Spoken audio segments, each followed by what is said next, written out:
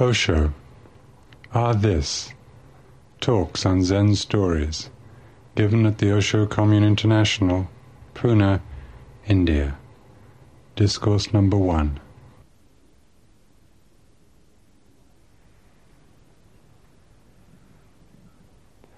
Bhagwan. Ascending to the high seat, Dogen Zenji said, Zen Master Hogen studied with Keishin Zenji. Once Keishin Zenji asked him, Josa, where do you go? Hogen said, I am making pilgrimage aimlessly. Keishin said, what is the matter of your pilgrimage? Hogen said, I don't know. Keishin said, not knowing is the most intimate. Hogen suddenly attained great enlightenment.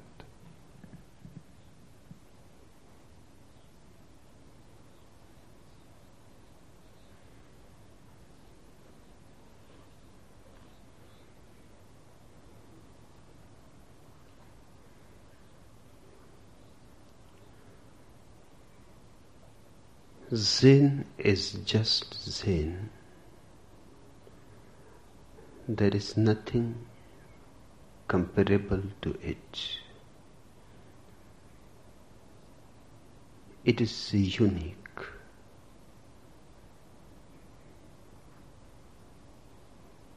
Unique in the sense that it is the most ordinary and yet the most extraordinary phenomenon that has happened to human consciousness. It is the most ordinary because it does not believe in knowledge. It does not believe in mind.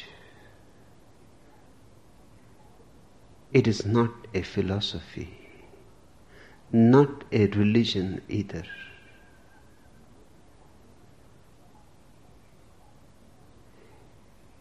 It is the acceptance of the ordinary existence with a total heart, with one's total being, not desiring for some other world, supramundane, supramental. It has no interest in any esoteric nonsense, no interest in metaphysics at all. It does not hanker for the other source. This source is more than enough. Its acceptance of this source is so tremendous that through that very acceptance it transforms this source, and this very source becomes the other source. This very body, the Buddha, this very earth, the lotus paradise. Hence it is ordinary. It does not want you to create a certain kind of spirituality, a certain kind of holiness. All that it asks is to live your life with immediacy, spontaneity, and then the mundane becomes the sacred. The great miracle of Zen is in the transformation of the mundane into the sacred.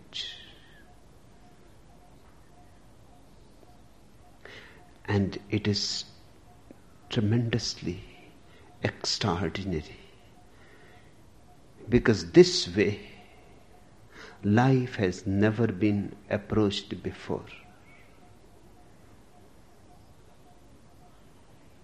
This way life has never been respected before. Zen goes beyond Buddha and beyond Lao Tzu. It is a culmination, transcendence, both of the Indian genius and the Chinese genius.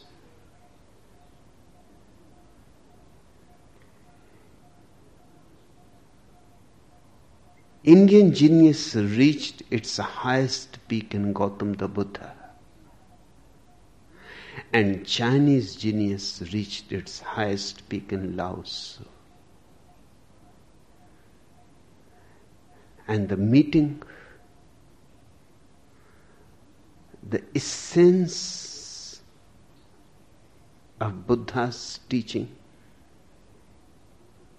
and the essence of Lao Tzu's teaching merged into one stream, so deeply that no separation is possible now. Even to make a distinction, what belongs to Buddha and what to Lao Tzu, is impossible. The merger has been so total. It is not only a synthesis, it is an integration. Out of this meeting, Zen was born. Zen is neither Buddhist nor Taoist, and yet both. To call Zen Buddhism is not right, because it is far more.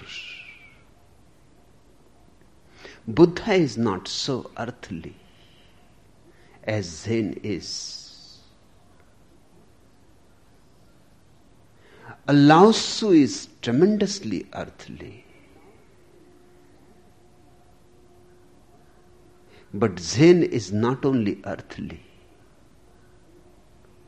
Its vision transforms the earth into heaven. Lao Tzu is earthly, Buddha is unearthly, Zen is both. And in being both, it has become the most extraordinary phenomenon.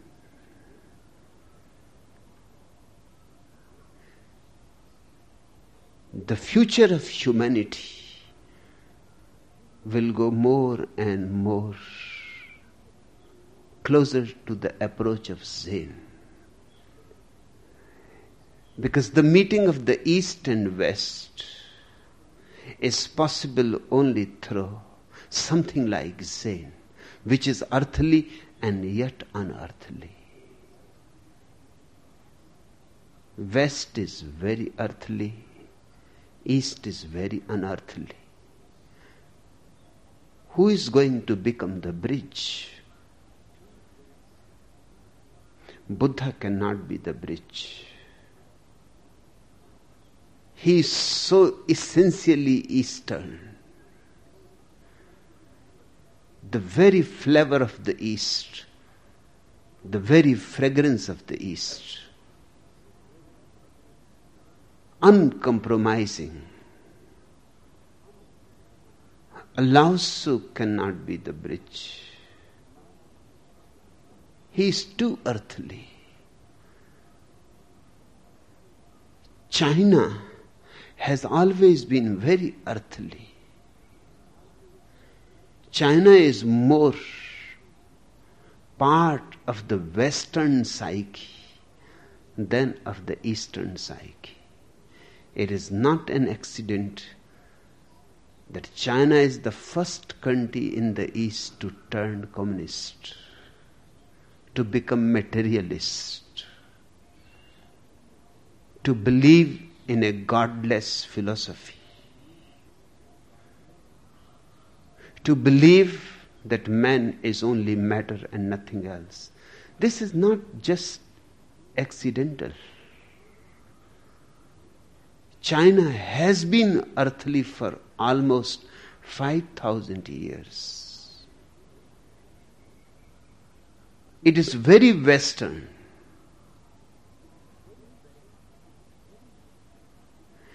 Hence, Lao Tzu cannot become the bridge.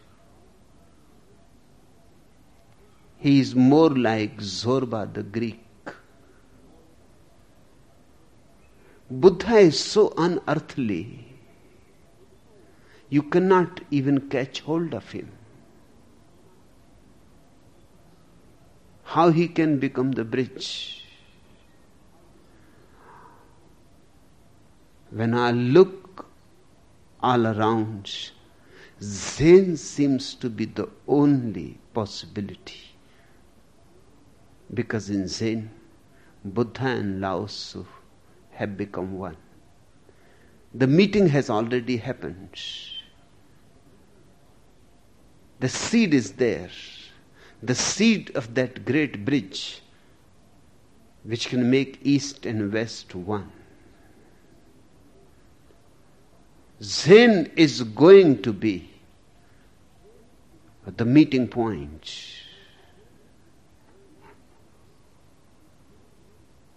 It has great future, a great past and a great future. And the miracle is that Zen is neither interested in the past nor in the future. Its total interest is in the present. Maybe that's why the miracle is possible. Because the past and the future are bridged by the present.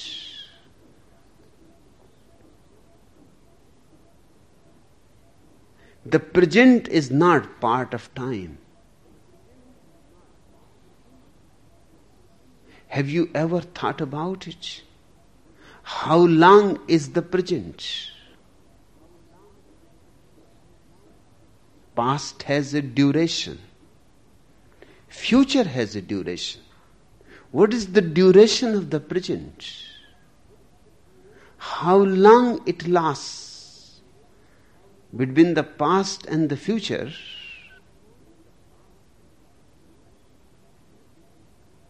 Can you measure the present? It is immeasurable. It is almost not. It is time not at all. It is the penetration of eternity into time. And Zen lives in the present. The whole teaching is how to be in the present. How to get out of the past which is no more. And how not to get involved into the future which is not yet. And just to be rooted, centered in that which is.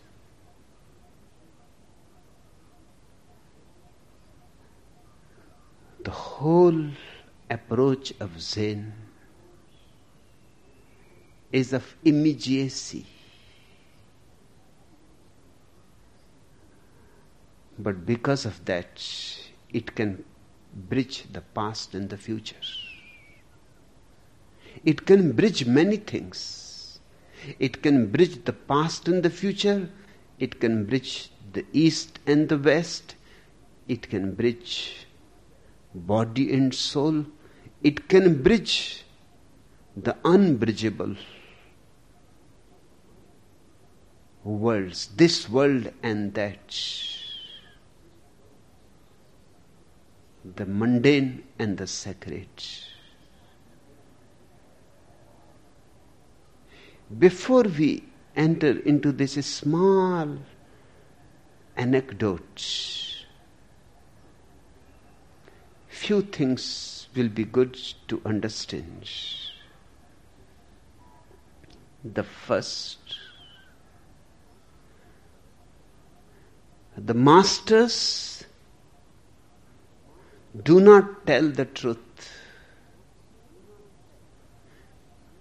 Even if they want, they cannot. It's impossible. Then what is their function? What they go on doing? They cannot tell the truth, but they can call forth the truth which is fast asleep in you. They can provoke it. They can challenge it. They can shake you up. They can wake you up. They cannot give you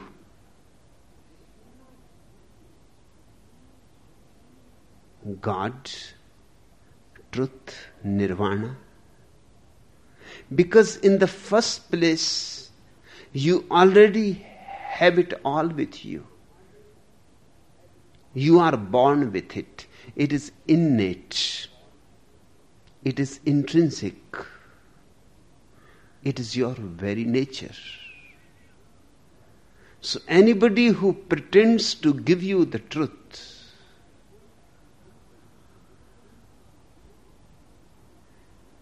is simply exploiting your stupidity, your gullibility. He is cunning. Cunning and utterly ignorant too. He knows nothing. Not even a glimpse of truth has happened to him. He is a pseudo-master. Truth cannot be given.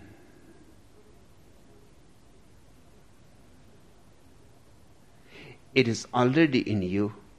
It can be called forth.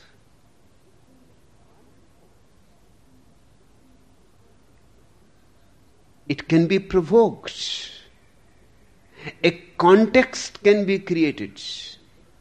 A certain space can be created in which it rises in you and is no more asleep, becomes awakened. The function of the master is far more complex than you think. It would have been far easier, simpler, if truth could be conveyed. It cannot be conveyed. Hence, indirect ways and means have to be devised.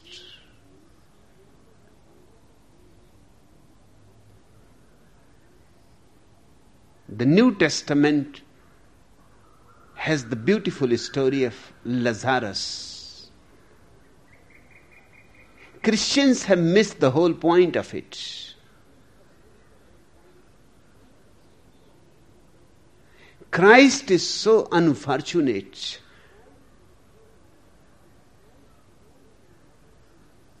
He has fallen in wrong company. Not even a single Christian theologian has been able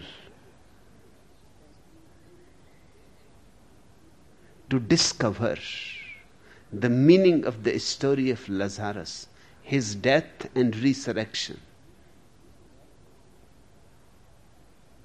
Lazarus dies He is the brother of Mary Magdalene and Martha, and a great devotee of Jesus. Jesus is far away. By the time he gets the information and the invitation that come immediately,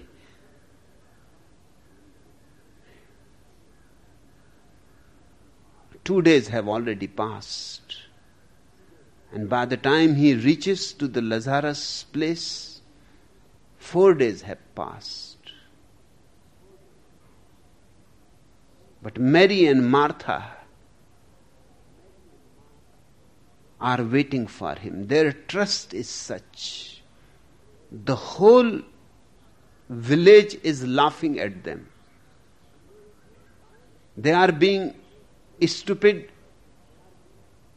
in others' eyes because they are keeping the corpse in a cave. They are watching day in, day out, guarding the corpse. The corpse has already started stinking. It is deteriorating. The village people are saying that you are fools. Jesus cannot do anything. When somebody is dead, somebody is dead.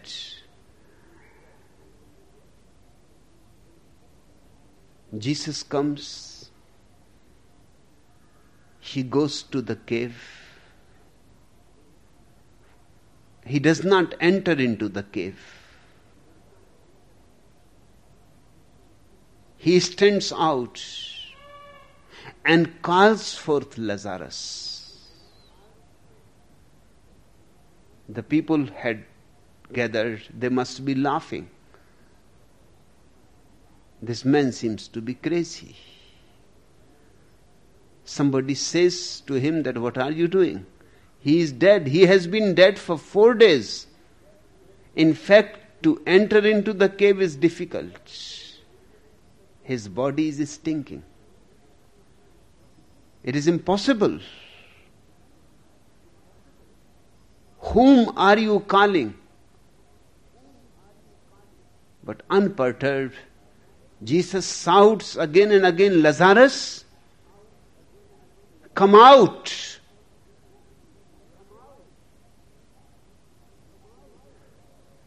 And the crowd is in a great surprise.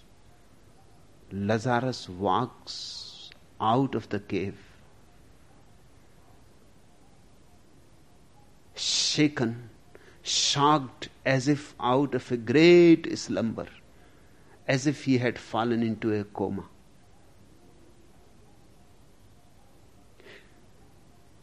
He himself cannot believe what has happened. Why he is in the cave?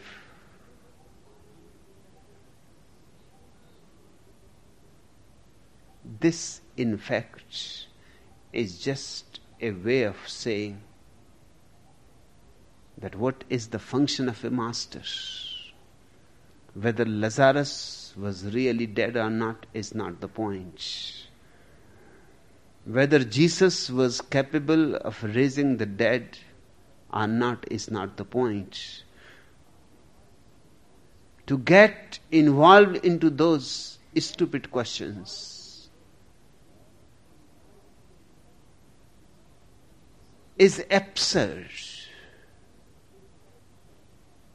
Only scholars can be so foolish.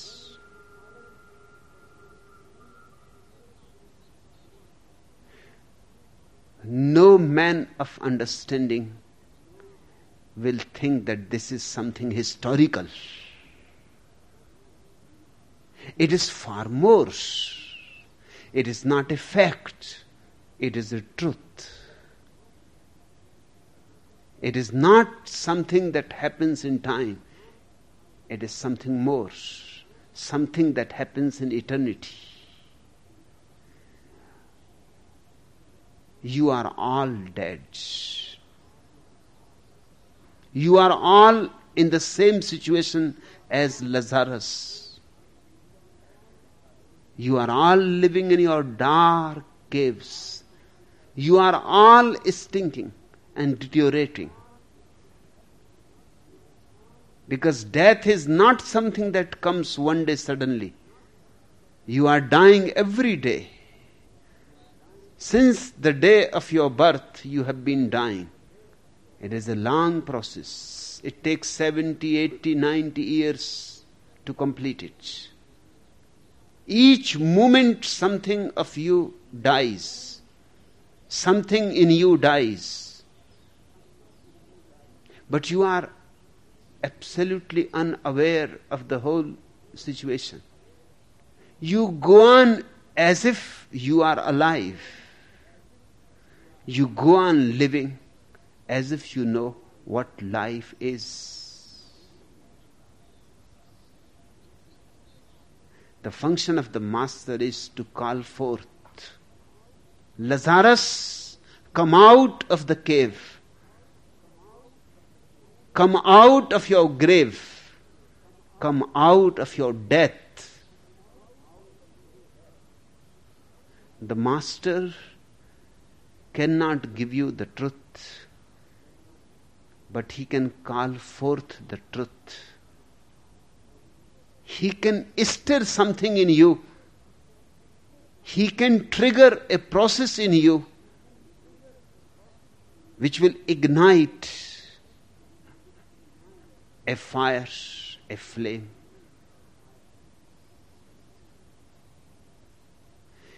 Truth you are. Just so much dust has gathered around you. The function of the master is negative. He has to give you a bath, a shower, so the dust disappears. That's exactly the meaning of Christian baptism. That's what John the Baptist was doing in the river Jordan.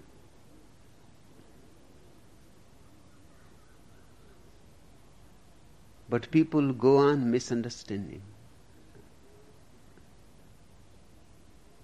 Today also baptism happens in the churches. It is meaningless. John the Baptist was preparing people for an inner bath. When they were ready, he will take them symbolically into the river Jordan. That was only symbolical. Just as your orange glass are symbolical. That bath in the river Jordan was symbolical.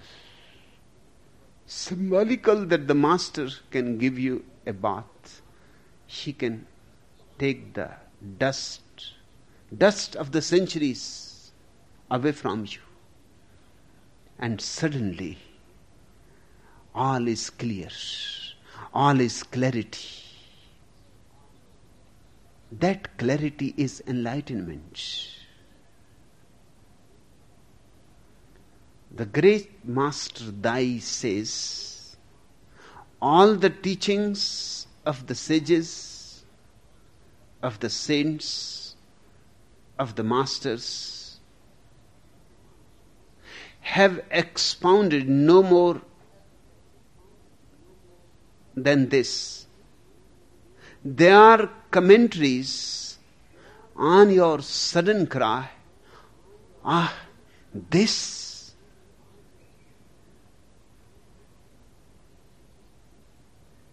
When suddenly you are clear, and a great joy and rejoicing arises in you. And your whole being, every fiber of your body, mind and soul, dances. And you say, this.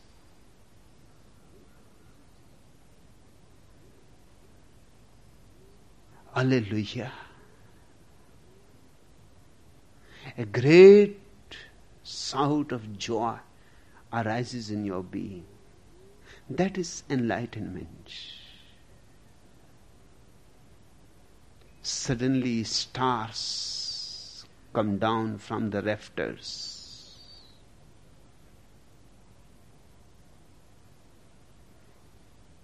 You become part of the eternal dance of existence. Auden says, dance till the stars come down from the rafters. Dance, dance, dance till you drop. Yes, it happens. It is not something that you have to do. It is something that even if you want not to do, you will find it impossible. You will find it impossible to resist. You will have to dance. The beauty of this, the beauty of now, the joy that existence is, and the closeness of it. Yes, stars come down from the rafters. They are so close, you can just touch them. You can hold them in your hands. Dai is right. He says, all the teachings the sages expounded are no more than commentaries on your sudden cry, ah, this. The whole heart saying, aha, and the silence that follows it, and the peace, and the joy, and the meeting, and the merger, and the orgasmic experience, the ecstasy. Masters don't teach the truth.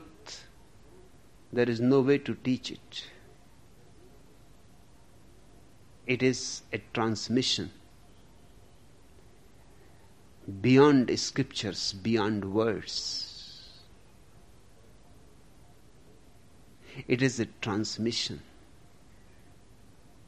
It is energy, provoking energy in you. It is a kind of synchronicity. The master has disappeared as an ego. He is pure joy. And the disciple sits by the side of the master. Slowly, slowly, partaking of his joy, of his being. Eating and drinking out of that eternal, inexhaustible source. Es Dhammo Sanantano. And one day, and one cannot predict when that day comes. It is unpredictable. One day suddenly, it has happened. A process has started in you.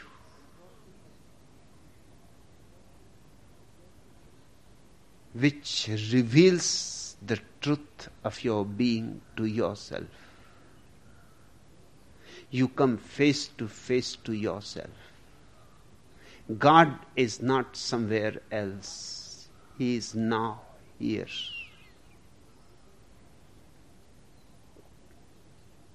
The masters illuminate and confirm realization. They illuminate in 1,001 ways.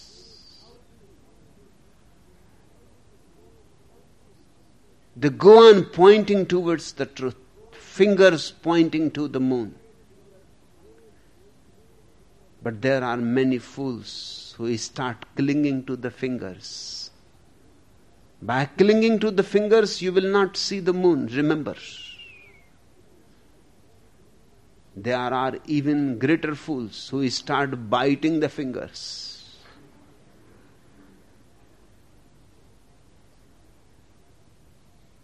That is not going to give you any nourishment. Forget the finger and look where it is pointing at.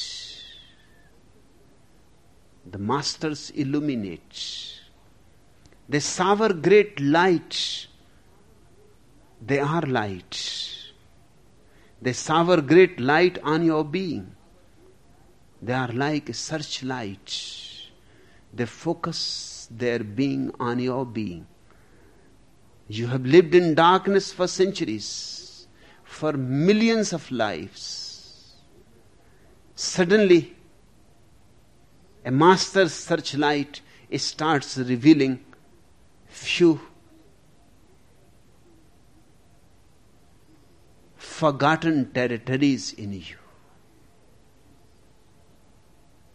They are within you. The master is not bringing them. He is simply bringing his light. He is focusing himself on you. And the master can focus only unless the disciple is open. Unless the disciple is surrendered. Unless the disciple is ready to learn, not to argue. Unless the disciple has come not to accumulate knowledge, but to know truth. Unless the disciple is not only curious, but is a seeker and is ready to risk all.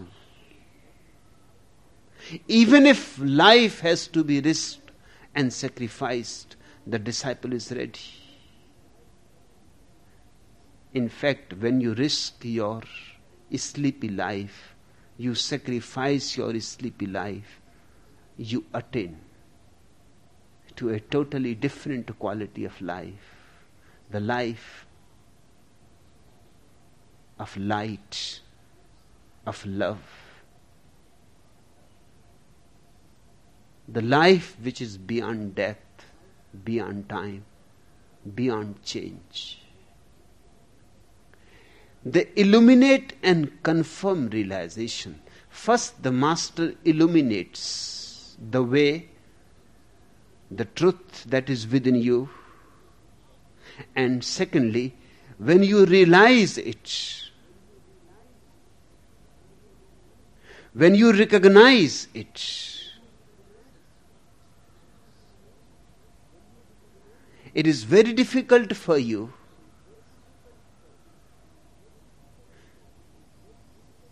to believe that you have attained it. The most unbelievable thing is when realization of truth happens to you. Because you have been told that it is very difficult, almost impossible, and it takes millions of lives to arrive at it. And you have been told it is somewhere else, maybe in the heaven. And when you recognize it within yourself, how can you believe it? The master confirms it. He says, yes, this is it. His confirmation is as much needed as his illumination.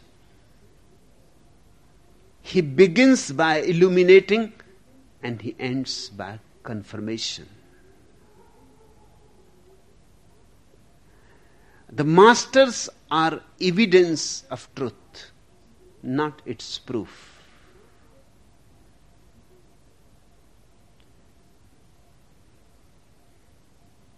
Meditate over the subtle difference between evidence and proof. The master is the evidence. He is the witness. He has seen, he has known, he has become. You can feel it. The evidence can be felt. You can come closer and closer.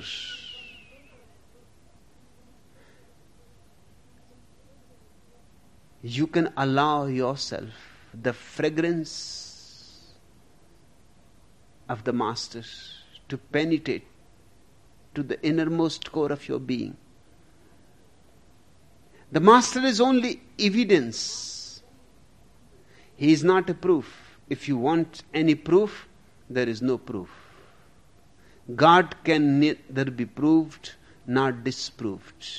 It is not an argument. God is not a hypothesis. It is not a theory. It is experience. The Master is a living evidence. But to see it, you will need a different approach than you are accustomed of. You know how to approach a teacher, how to approach a professor, how to approach a priest. They don't require much because they simply impart information which can be done even by a tape recorder or by a computer or by a gramophone record or by a book.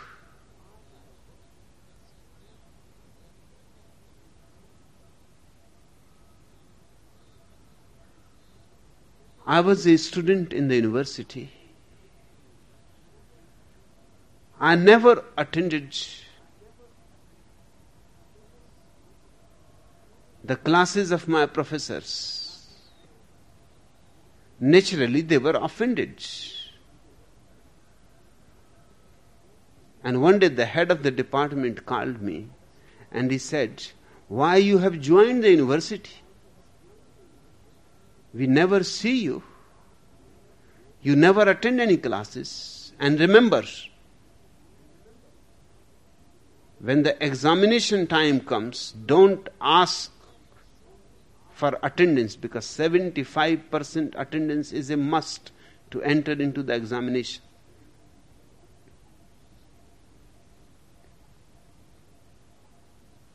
I took hold of the hand of that old man and I said, "You come with me. I will show you where I am and why I have entered the university." He was a little afraid also, where I am taking him and why. And it was a well-known fact that I am a little eccentric. He said, "But where are you taking me?" I said, "I will show you that you have to give me 100% attendance. You come with me." I took him to the library and I told the librarian, "You tell this old man, has there ever been a single day when I have not been in the library?" The librarian said, "Even on holidays,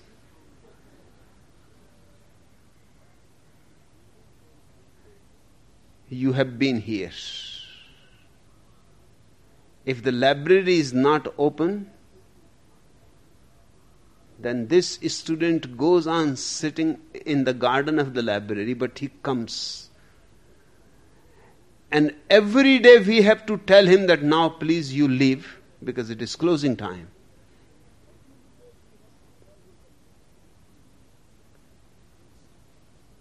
I told to the professor because I find the books far more clear than your so-called professors.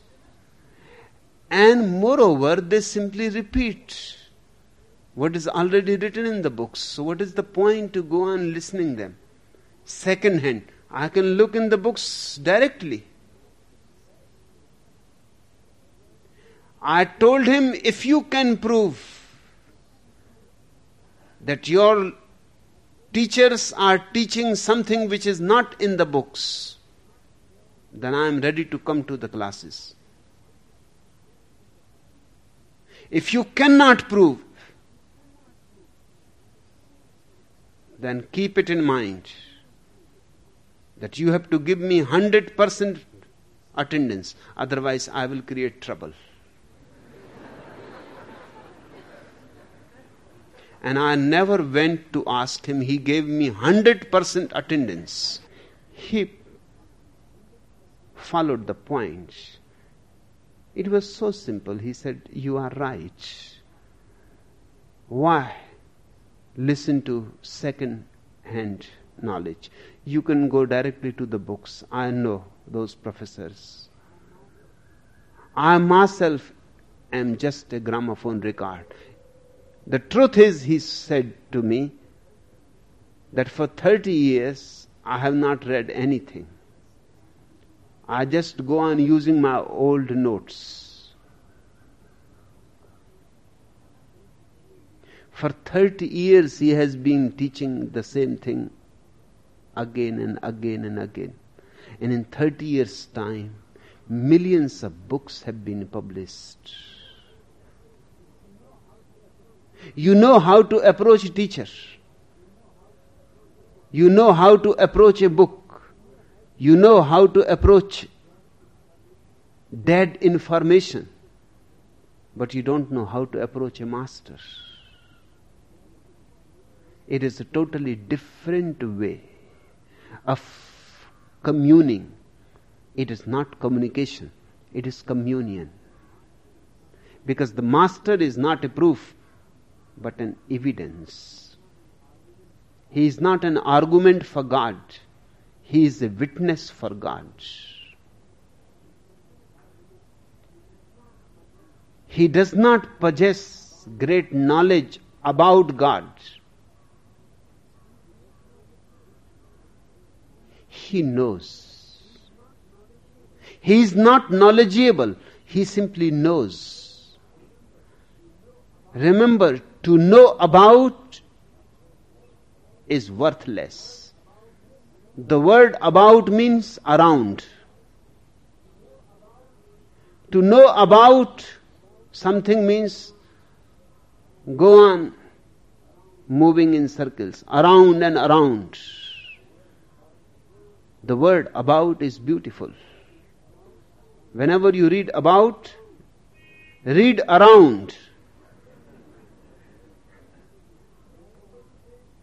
When somebody says, I know about God, read. He knows around God. He goes in a circle. And real knowing is never about, never around. It is direct. It is a straight line. Jesus says, straight is the path.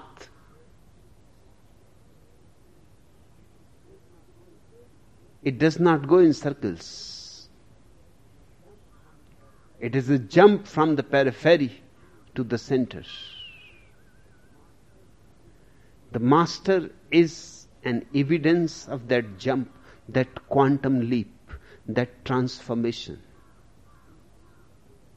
You have to approach the master with great love, with a great trust, with the open heart. You are not aware who you are. He is aware who he is. He is aware who are you. The caterpillar might be said to be unaware that it may become a butterfly. You are caterpillars, bodhisattvas. All caterpillars are bodhisattvas. And all bodhisattvas are caterpillars. A bodhisattva means one who can become a butterfly, who can become a Buddha, who is a Buddha in the seed, in essence. But how the caterpillar can be aware that he can become a butterfly? The only way is to commune with butterflies. To see the butterflies moving in the wind, in the sun. Seeing them soaring high. seeing them moving from one flower to another flower, seeing their beauty, their colors, maybe a deep desire, a longing arises in the caterpillar. Can I also be the same? In that very moment, the caterpillar has started awakening. A process has been triggered. The master-disciple relationship is the relationship between a caterpillar and a butterfly, a friendship between a caterpillar and a butterfly. The butterfly cannot prove that the caterpillar can become a butterfly. There is no logical way. But the butterfly can provoke a longing in the caterpillar. That is possible.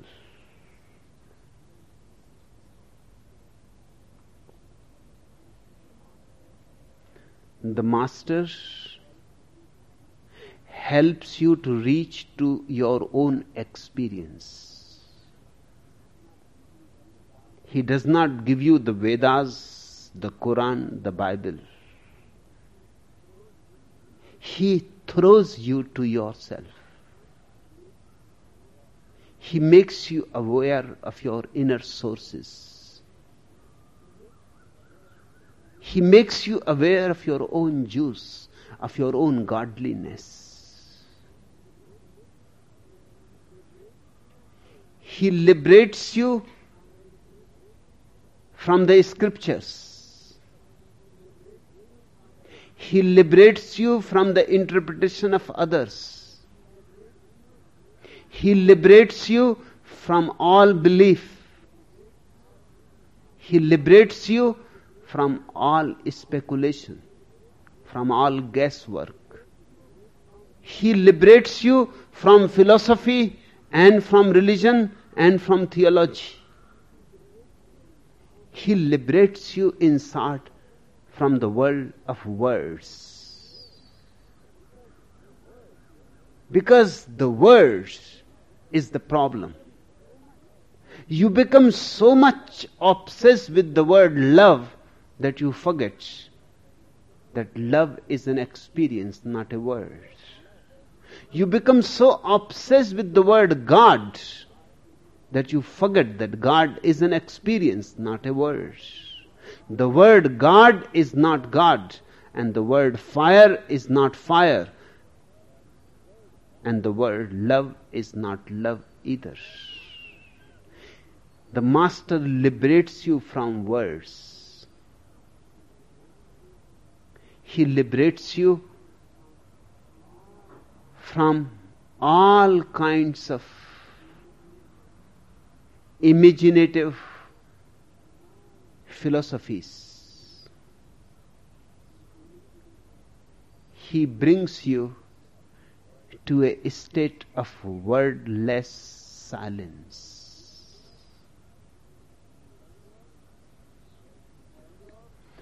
The failure of religion and philosophy is that they all become substitutes for real experience.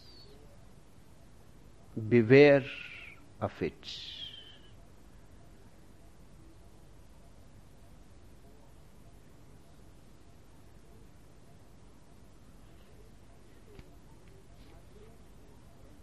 Merlin and Florence, two Denver secretaries, were chatting over lunch. I was raped last night by a scholar, whispered Merlin. Really? Said Florence. How did you know he was a scholar? I had to help him.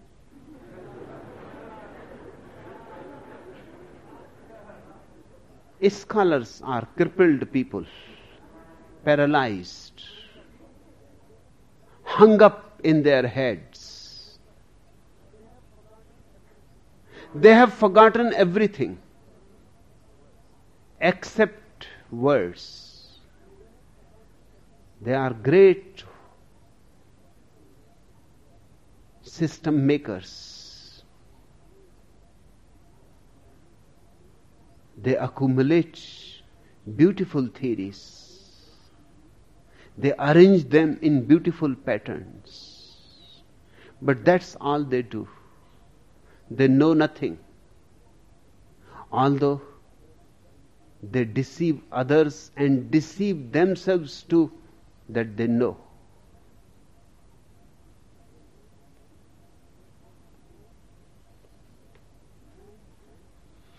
A man went into a restaurant to have some lunch, and when the waiter came, he said, "I will have a plate of kidneys, please."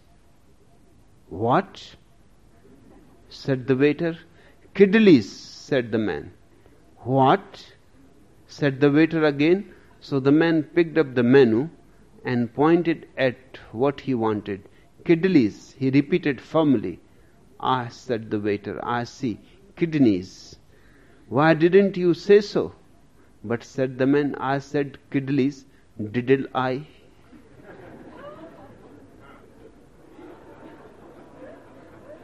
It is very difficult to pull them out.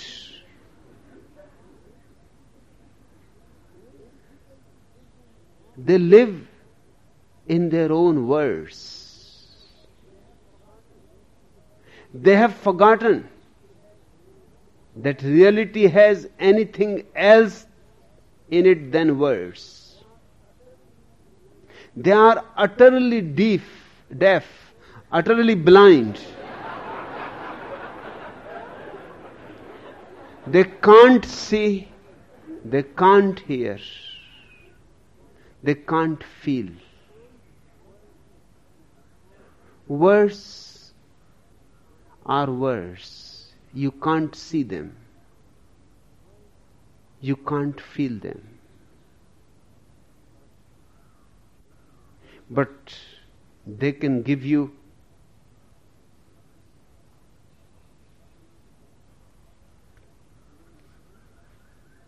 great ego. A cannibal rushed into his village to spread the word that a hunting party had captured a Christian theologian. "Good," said one of the cannibals enthusiastically, "I have always wanted to try a bologna sandwich."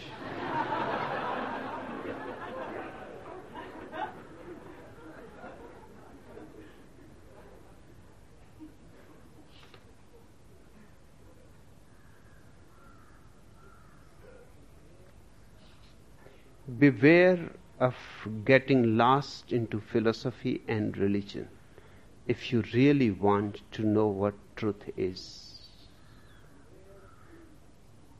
Beware of being Christian, Hindu, Mohammedan, because they are all ways of being deaf, blind, insensitive. 3 deaf British gentlemen were travelling on a train bound for London. The first said, "Pardon me, conductor, what station is this?" "Wembley, sir," answered the conductor. "Good Lord," exclaimed the second Englishman, "I am sure it is Thursday." "So am I," agreed the third. "Let us all go into the car and have a drink."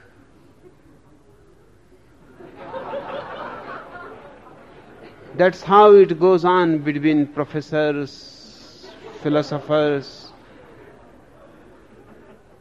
theologians. They can't hear what is being said. They have their own ideas, and they are so full of them. So many thick layers of words that reality cannot reach to them.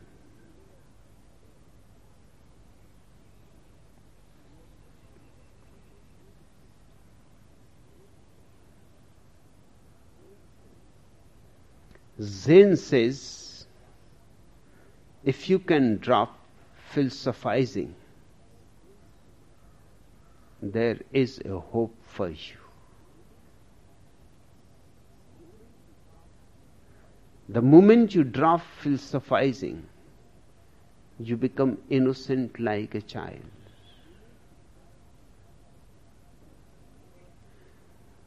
But remember, the Zen emphasis on not knowing does not mean that it emphasizes ignorance. Not knowing is not ignorance. Not knowing is a state of innocence. There is neither knowledge nor ignorance. Both have been transcended.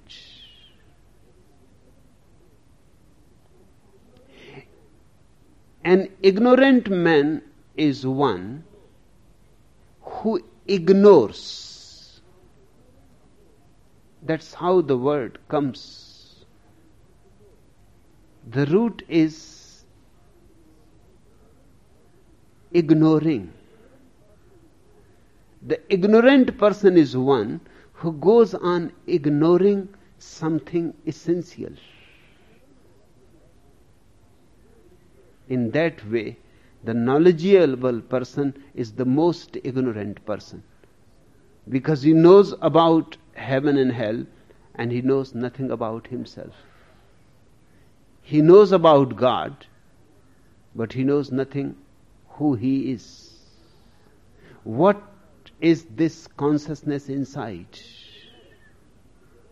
He is ignorant because he is ignoring the most fundamental thing in life.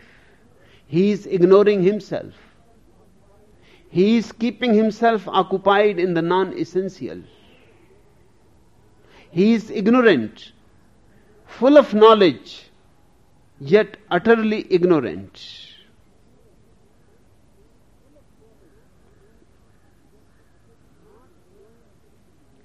Not knowing simply means a state of no mind.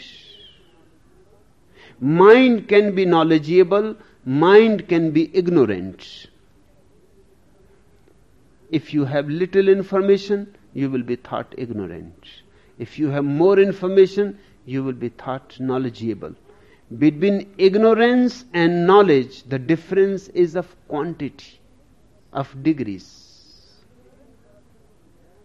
The ignorant person is less knowledgeable. That's all.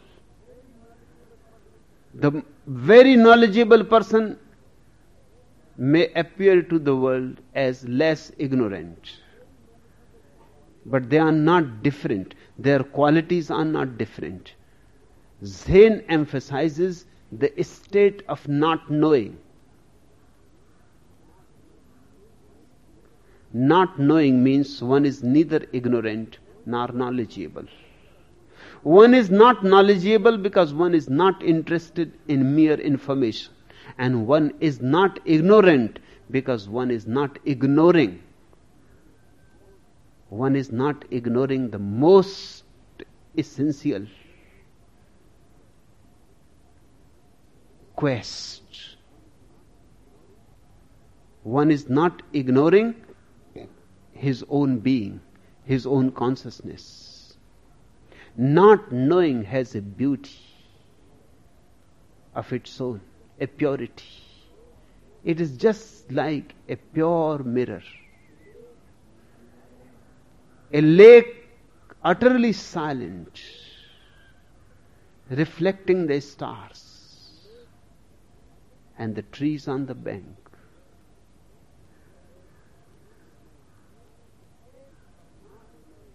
The state of not knowing is the highest point in man's evolution.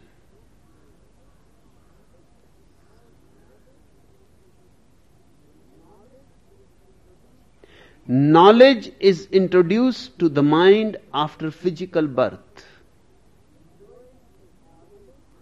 Knowing is always present. Like the heart knowing how to beat, or a seed knowing how to sprout, or a flower knowing how to grow, or a fish knowing how to swim. And it is quite other than knowing about things. So please make a distinction between knowledge and knowing. The state of not knowing is really the state of knowing. Because when all knowledge and all ignorance have disappeared, you can reflect existence as it is. Knowledge is acquired after your birth, but knowing comes with you.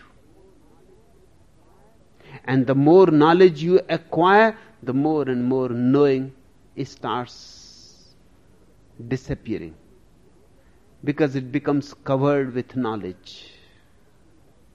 Knowledge is exactly like dust, and knowing is like a mirror. The heart of knowing is now. Knowledge is always of the past. Knowledge means memory. Knowledge means you have known something. You have experienced something, and you have accumulated your experience. Knowing is of the present. And how you can be in the present if you are too much clinging to knowledge? That is impossible. You will have to drop clinging to knowledge. And knowledge is acquired. Knowing is your nature. Knowing is always now. The heart of knowing is now. And the heart of now, the word now is beautiful. The heart of it is the word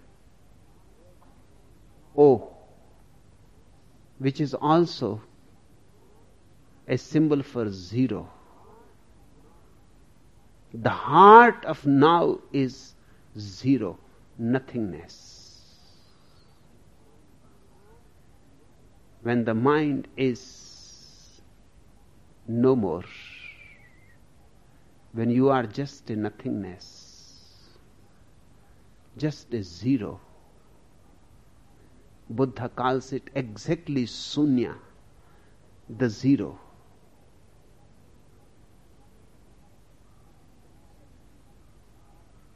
Then everything that surrounds you, all that is within and without, is known. But known not as knowledge. Known in a totally different way, the same way that the flower knows how to open, and the fish knows how to swim, and the child knows in the mother's womb how to grow, and you know how to breathe, even while asleep. Even in a coma, you go on breathing, and the heart knows how to beat. This is a totally different kind of knowing. So intrinsic, so internal. It is not acquired. It is natural. Knowledge is got in exchange of knowing. And when you have got knowledge, what happens to knowing? You forgot knowing.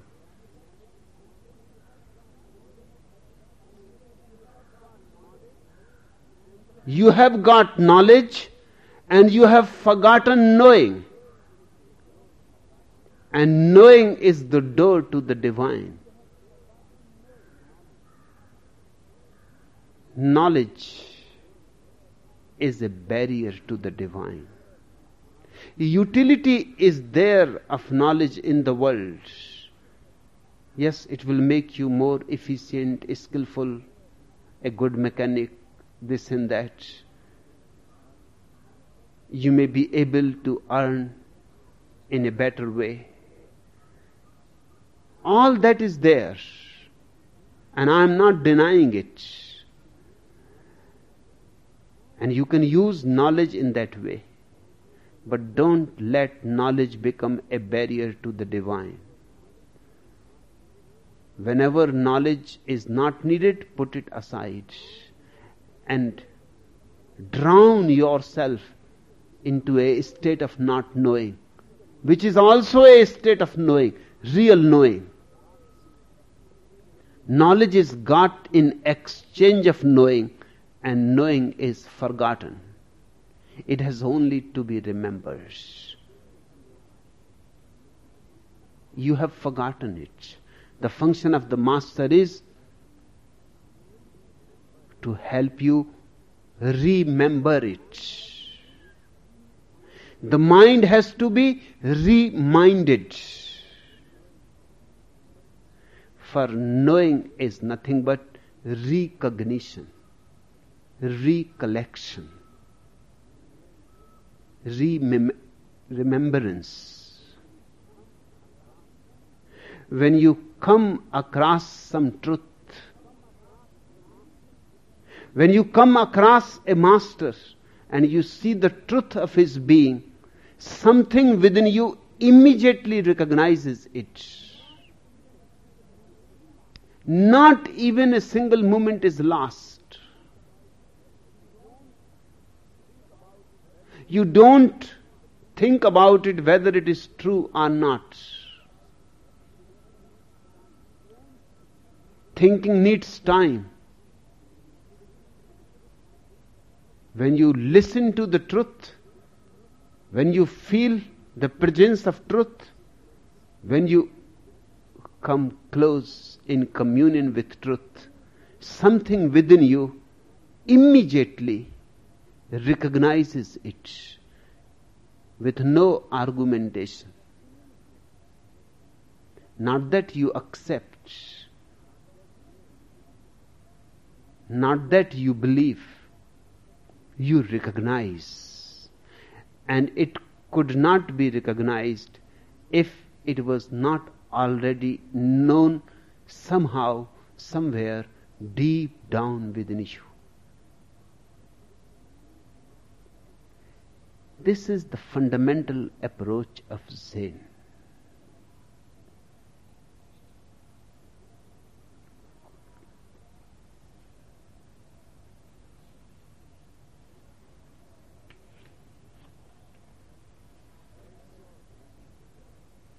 Has your baby brother learned to talk yet? Sure, replied little Mike. Now mommy and daddy are teaching him to keep quiet.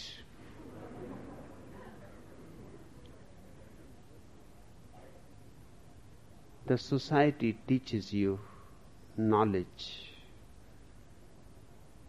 So many schools, colleges, universities, they are all devoted in creating knowledge, more knowledge, implanting knowledge into people.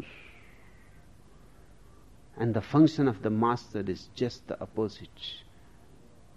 What your society has done to you, the master has to undo it. His function is basically anti-social.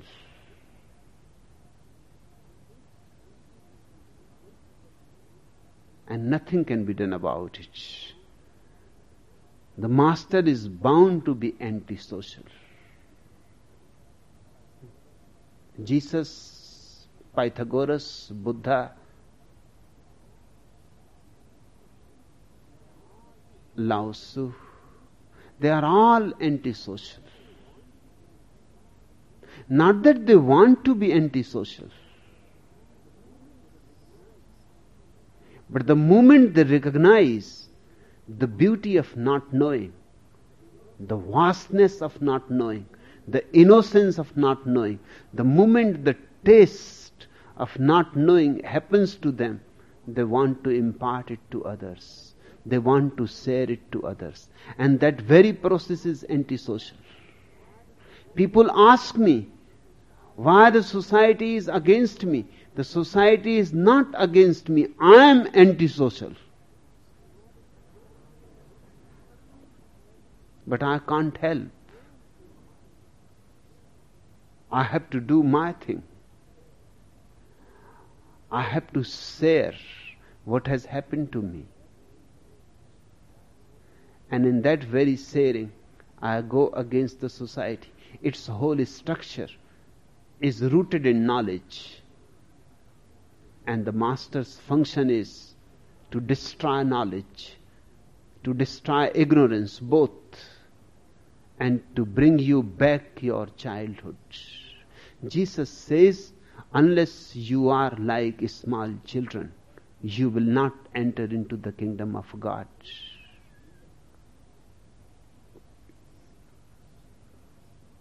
The society, in fact, makes you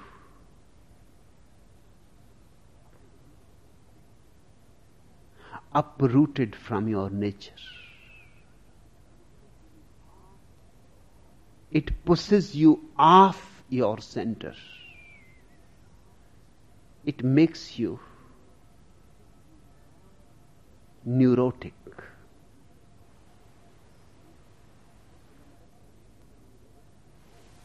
Conducting a university course, a famous psychiatrist was asked by a student, "Sir, you have told us about the abnormal person and his behavior, but what about the normal person?" "When we find him," replied the psychiatrist, "we cure him." The society goes on curing normal people. Every child is born normal, remember. Then the society cures him.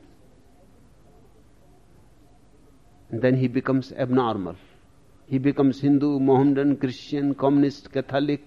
There are so many kinds of neurosis in the world. You can choose. You can shop whatever kind of neurosis you want. Society creates all kinds, in all sizes and shapes. Neuroses are available to everybody's liking.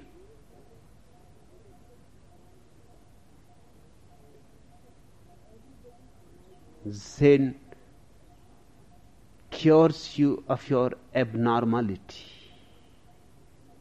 It makes you again normal. It makes you again ordinary. It does not make you a saint, remember. It does not make you a holy person, remember. It simply makes you an ordinary person, back to your nature, back to your source.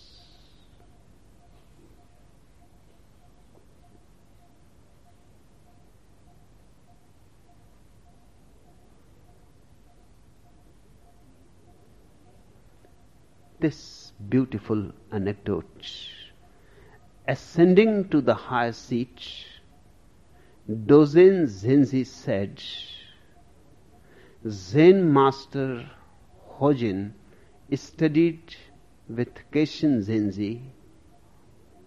Once Kenshin Zenzi asked him, "Joja, where do you go?"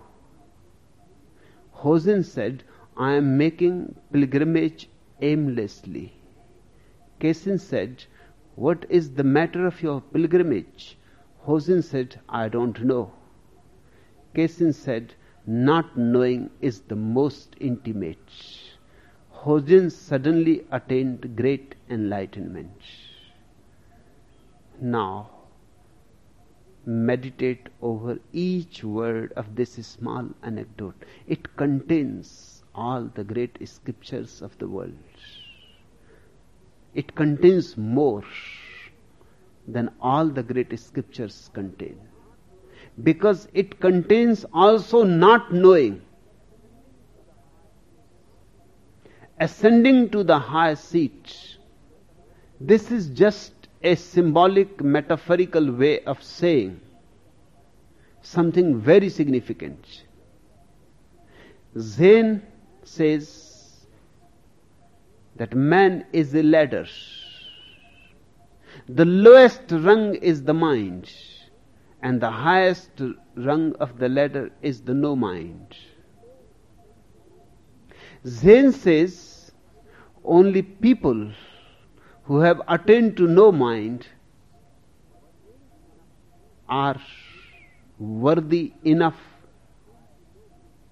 to ascend to the highest seat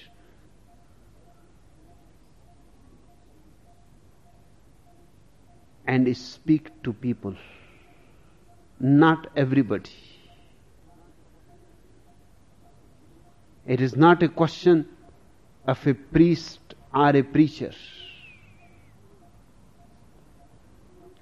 Christians train preachers. They have theological colleges where preachers are trained.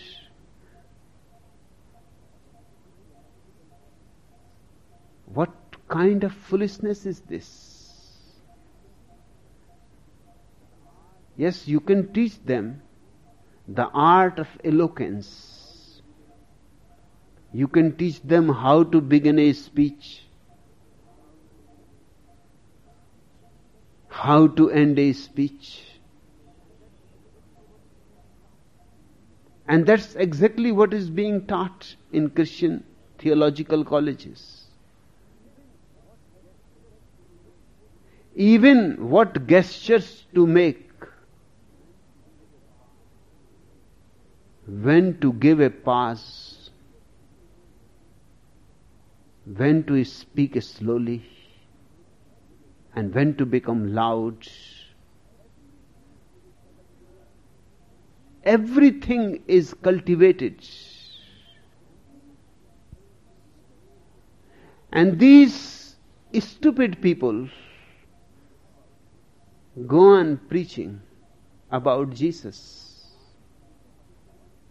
And they have not asked a single question. Once I visited a theological college. The principal was my friend. He invited me. I asked him, can you tell me in what theological college Jesus has learned? Because the Sermon on the Mount is so beautiful. He must have learned in some theological college. In what theological college Buddha had learned? Muhammad was absolutely uneducated. But the way he speaks, the way he sings in Quran is superb. It is coming from somewhere else. It is not education. It is not knowledge. It is coming from a state of no mind.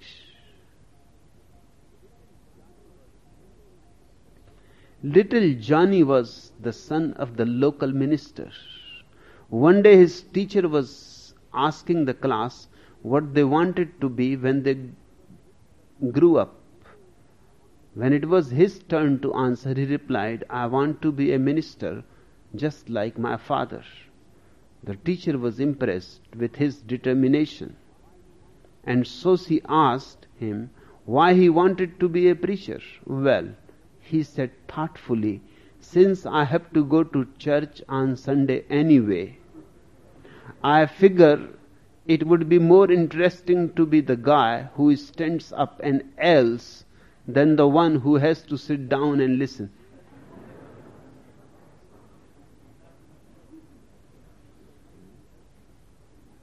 You can create preachers, but you cannot create masters.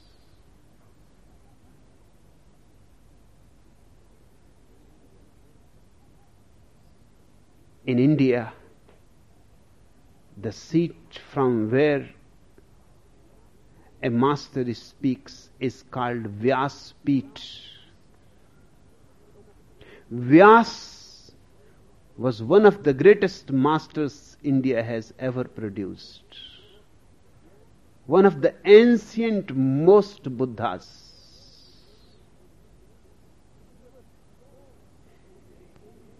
He was so influential, his impact was so tremendous that thousands of books exist in his name which were not written by him. But his name became so important that anybody who wanted to sell his book would put his name on it instead of putting his own name. His name was enough guarantee that the book is valuable. Now scholars go crazy in deciding which is the real book written by Vyas. The seat from where a Buddha speaks is called Vyas Peeth, the seat of the Buddha. Nobody else is allowed to ascend on the seat unless one has attained to the no mind. Ascending to the high seat is a metaphor. It says the man has attained to the state of no mind. He has attained the state of not knowing, which is true knowing. Dozen Zenzi said, Zen master Hosen studied with Kesin Zenzi. Once Kesin Zenzi asked him, Josa, where do you go? This is a Zen way of saying, what is your goal in life? Where are you going? It also implies another question, from where are you coming? What is the source of your life? It also implies, who are you? Because if you can answer where you are coming from and where you are going to, that means you must be knowing who are you. Three most important questions: who am I? From where I come from? And to where I am going to.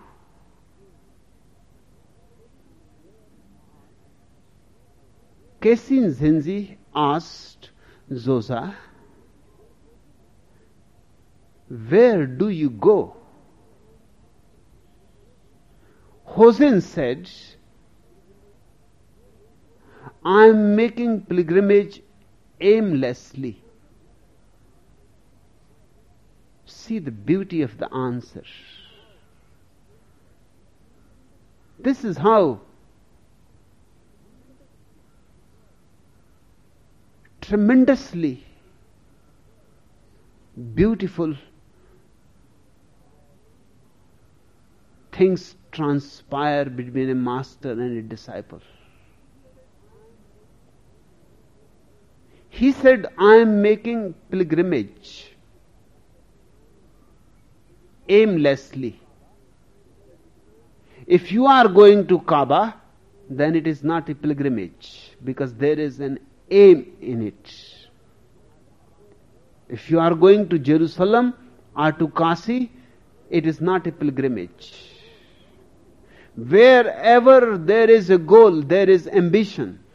And wherever there is an ambition, there is mind, desire. And with desire, there is no possibility of any pilgrimage. A pilgrimage can only be aimless. See the beauty of it. Only a Zen master can approve of it. And only a Zen disciple can say something so tremendously revolutionary. I am making pilgrimage aimlessly. The master asks, where are you going?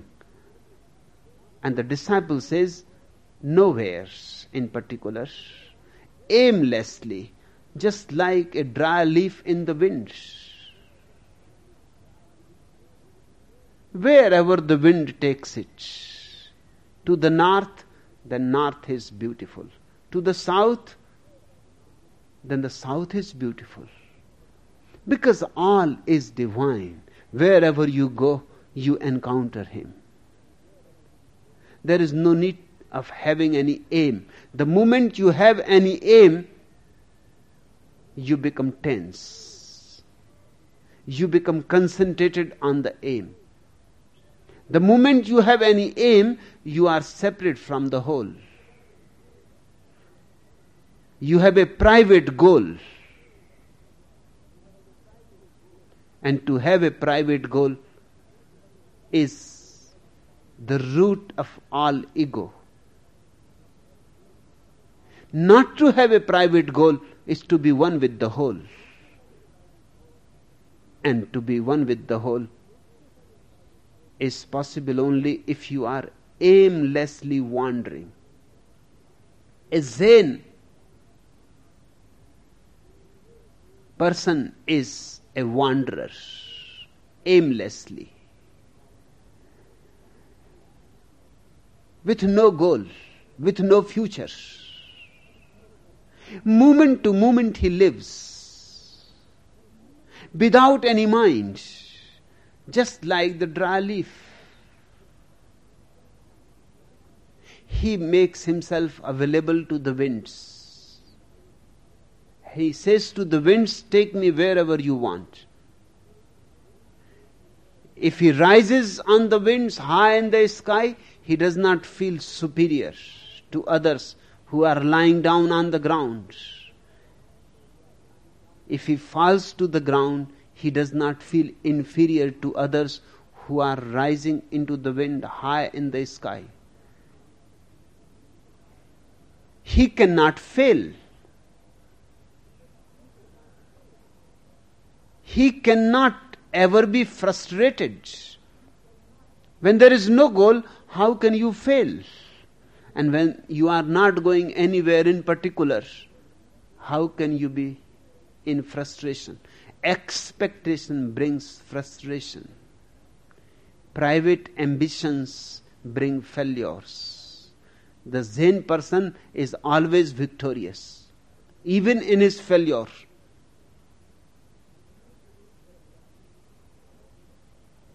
Kaizen said, what is the matter of your pilgrimage? He asks again to make certain. Because he may be simply repeating. He may have read in some old Zen scriptures that one should be aimless. When one is aimless, life is a pilgrimage. Hence the master asked again, what is the matter of your pilgrimage?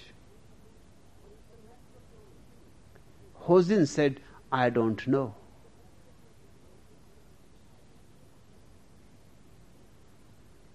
Now, if Hojin was only repeating some knowledge gathered from scriptures or others, he would have again answered the same thing, maybe paraphrased in a different way. He would have been like a parrot. The master is asking the same question, but the answer has changed, totally changed. He simply says, I don't know.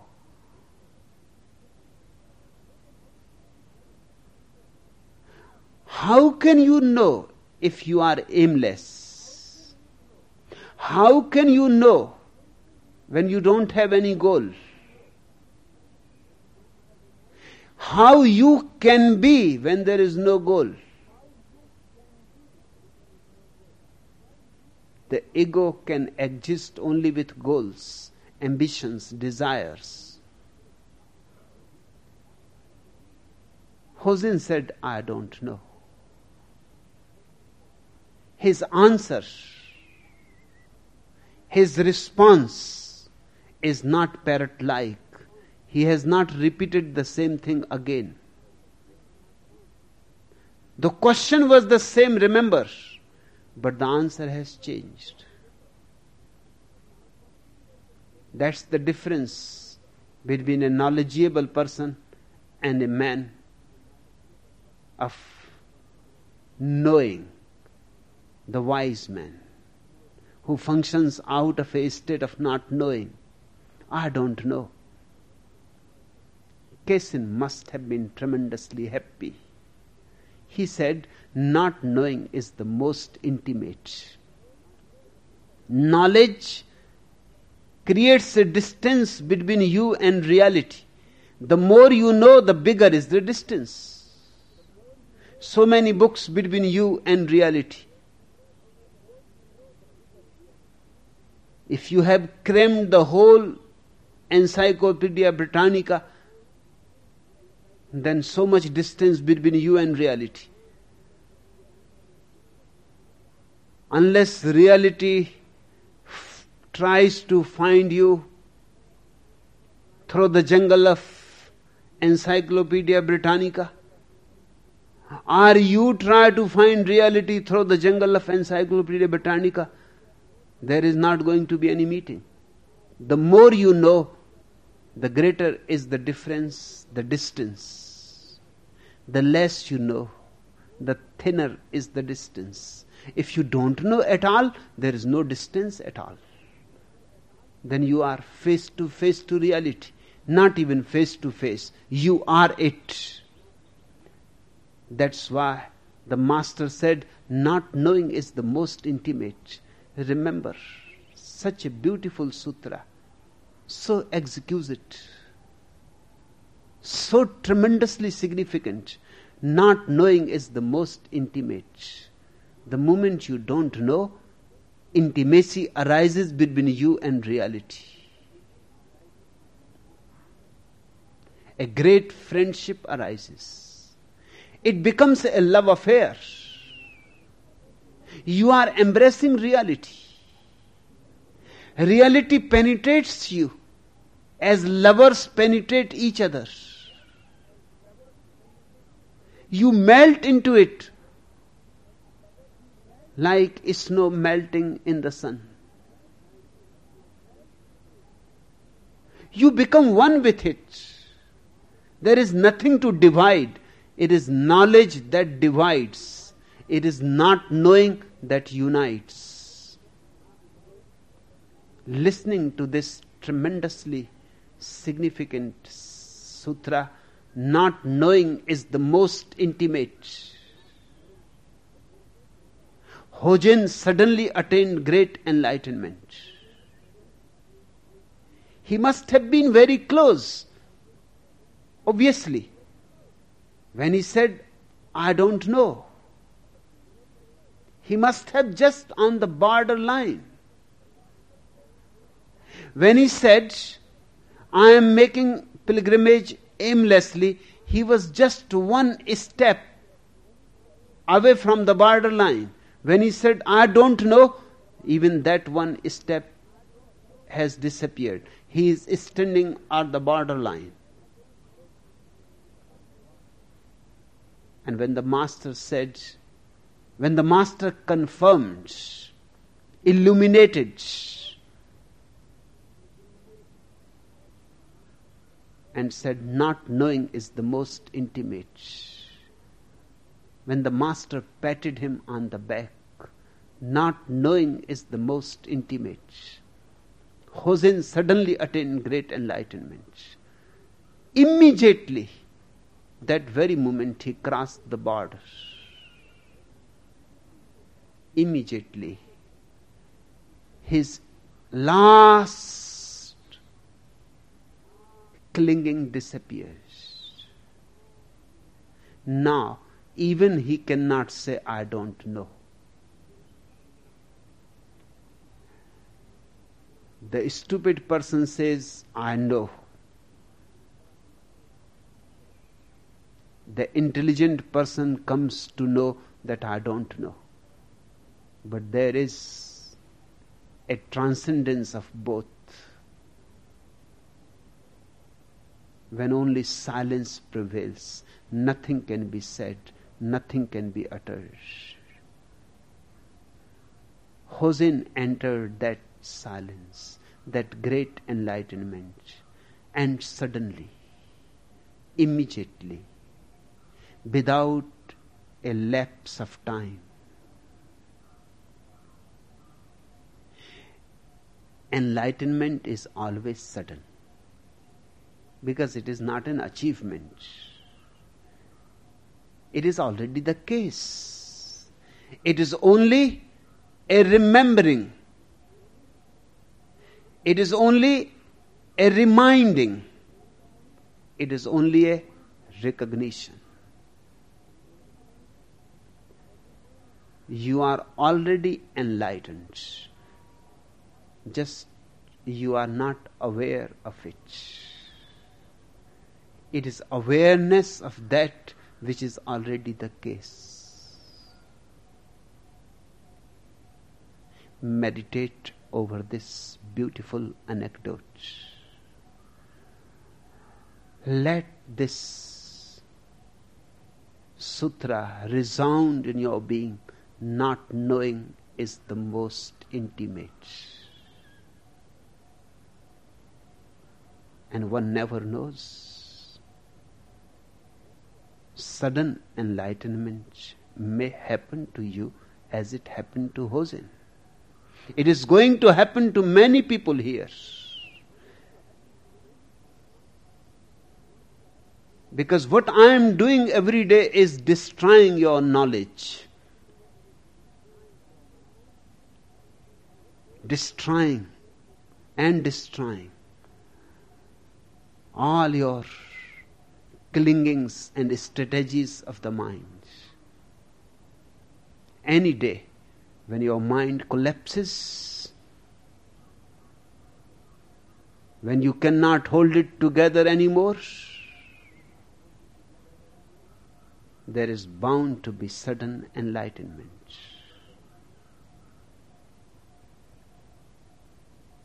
It is not an attainment, hence it can happen in a single moment, instantly. Society has forced you to forget it. My work here is to help you remember it.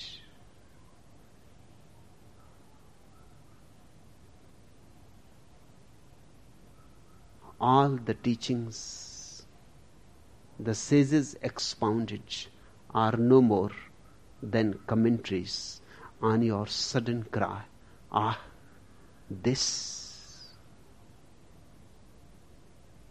Enough for today.